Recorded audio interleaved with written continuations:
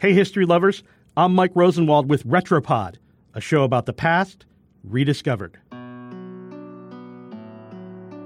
Everyone who was old enough at the time remembers where he or she was when President John F. Kennedy was shot and killed. The assassination devastated the nation. But the day before the shooting was just a normal day. It was particularly calm and uneventful for the gunman, Lee Harvey Oswald.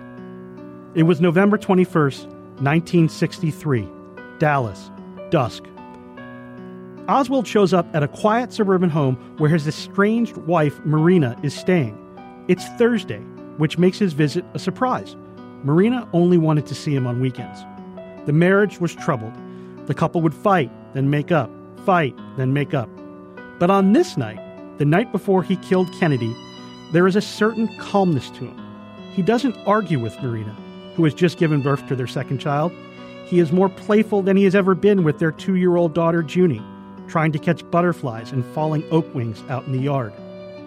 As Norman Mailer put it in his biography of Oswald, that evening, as the twilight deepened, it was still warm enough in Texas in November to fool around outside.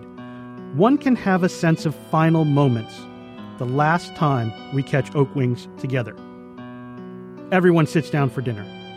Of course, nobody in the kitchen knows what Oswald had planned for the next day, but Marina certainly knows what her husband was capable of. She knows Oswald kept a rifle rolled up in a blanket out in the garage, and she knew who and what her husband despised.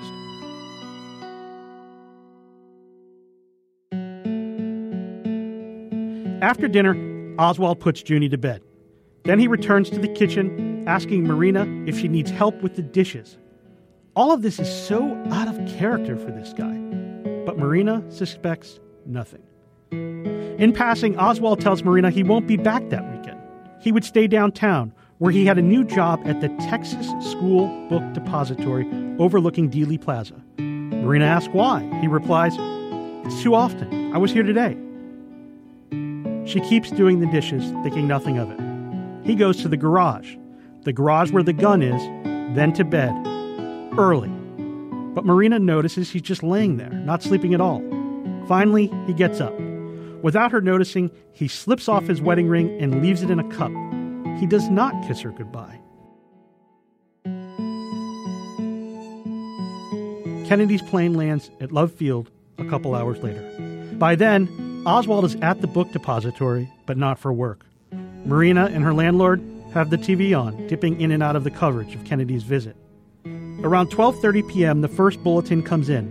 The president has been shot. From where?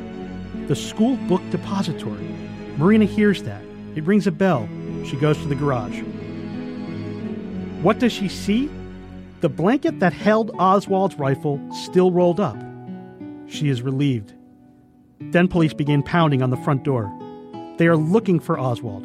No warrant. They are highly agitated and highly serious. They ask whether Oswald owned a gun. Marina points to the garage, showing officers to the blanket roll. An officer picks it up. It instantly folds. There is nothing inside to keep it straight. The rifle isn't there. Kennedy is dead. I'm Mike Rosenwald. Thanks for listening. For more forgotten stories from history, visit WashingtonPost.com/Retropod.